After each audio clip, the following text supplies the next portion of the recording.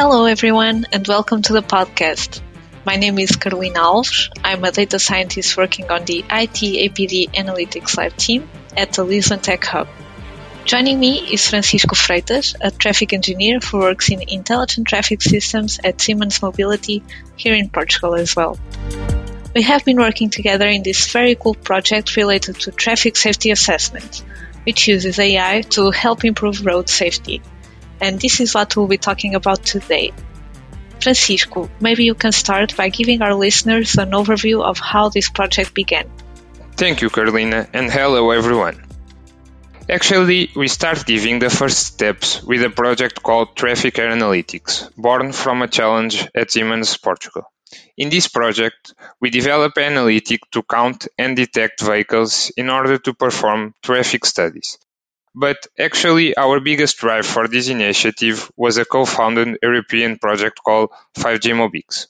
5G-MOBIX aims to showcase the added value of the 5G technology for advanced connected mobility.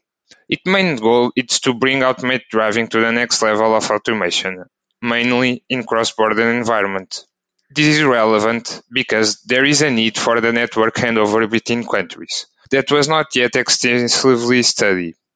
We need to make sure that when autonomous vehicles cross different countries, they don't start acting crazy or suffer any delay in the communications. So, our main purpose with this traffic assessment project is to investigate the impact of the network handover and the possible service disruption on the safety parameters. For example, to check if the likeliness of the collision increases. In order to do that, we intend to evaluate two use cases on a highway, and another one in a cross-border and urban environment between Portugal and Spain. Can you give us a brief explanation of these use cases? Of course. The first use case is a lane merge scenario, where an autonomous vehicle will perform a lane merge maneuver onto a lane where there are some vehicles that are connected and others that are not.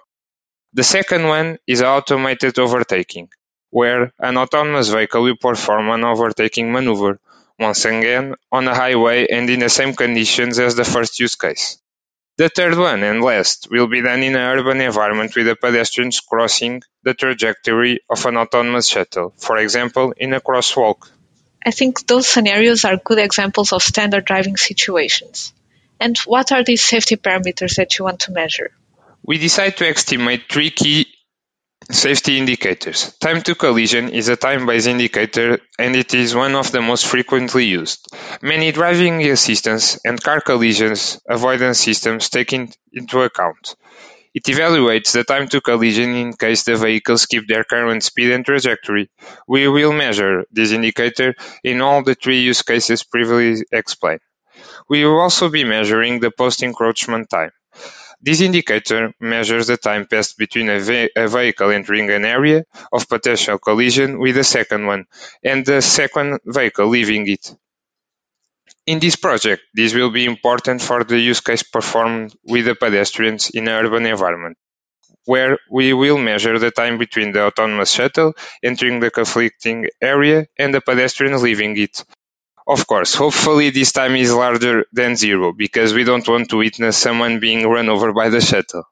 The last indicator is called time headway, which measures the time gap between two consecutive vehicles that pass the same region in the road. We will be measuring this indicator in the overtaking use case. So, Carolina, maybe now you can go into a little bit more detail on how we measure all these metrics. Okay, so to do that, we will be filming the autonomous vehicles in these real traffic scenarios that you described. We'll be using a camera mounted on a drone, acquiring footage from a top-down perspective. Why drones? I mean, it sounds cool, but why not use regular traffic cameras? Well, the aerial perspective gives us a lot of advantages, besides that cool factor that you mentioned. For one, there are less obstructions. For example, imagine that you are using a regular camera.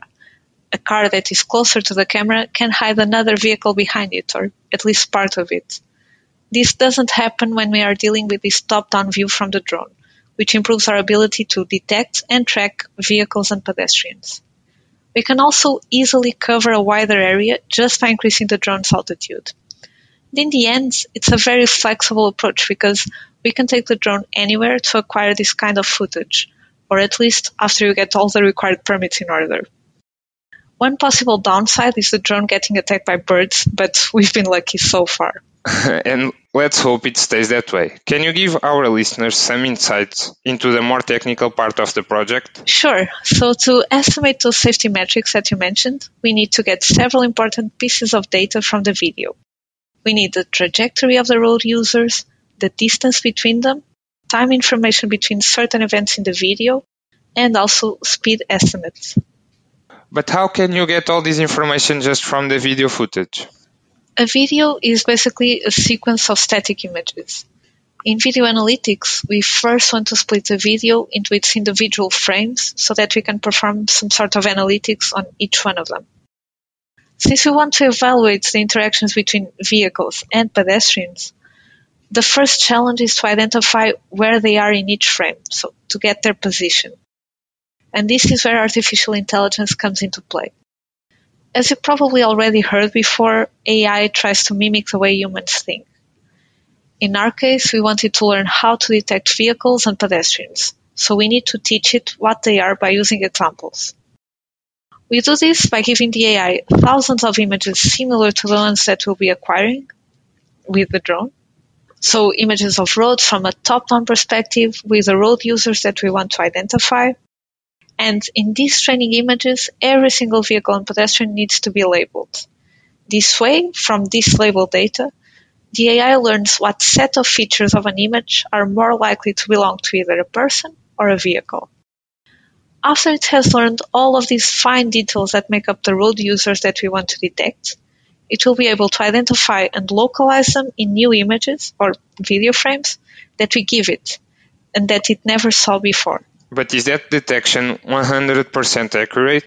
No, sometimes the detection fails since AI is still not as perfect as us human beings, which is actually a good thing, right, since we don't want Skynet anytime soon.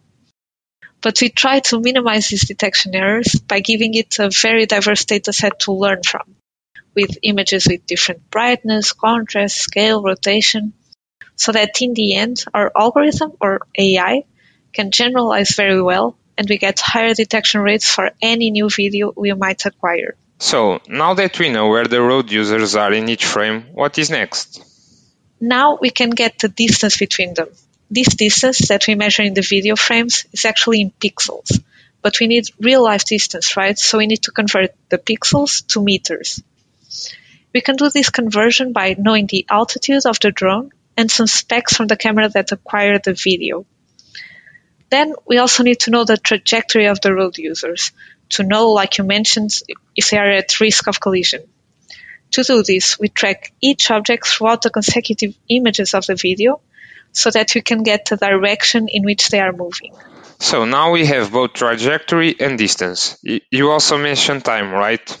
Yes. So as I said, a video is basically a sequence of pictures. If we know the frame rate or the frames per second of the video, we know how many pictures are being captured in a single second. We can then calculate how much time goes by between two consecutive frames. This is particularly important for the speed calculation.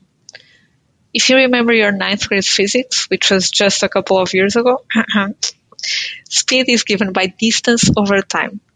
And when we have both these measurements, we can estimate the speed for every road user and for every frame of the video. So that is how we get all the building blocks to calculate the safety metrics. That's right.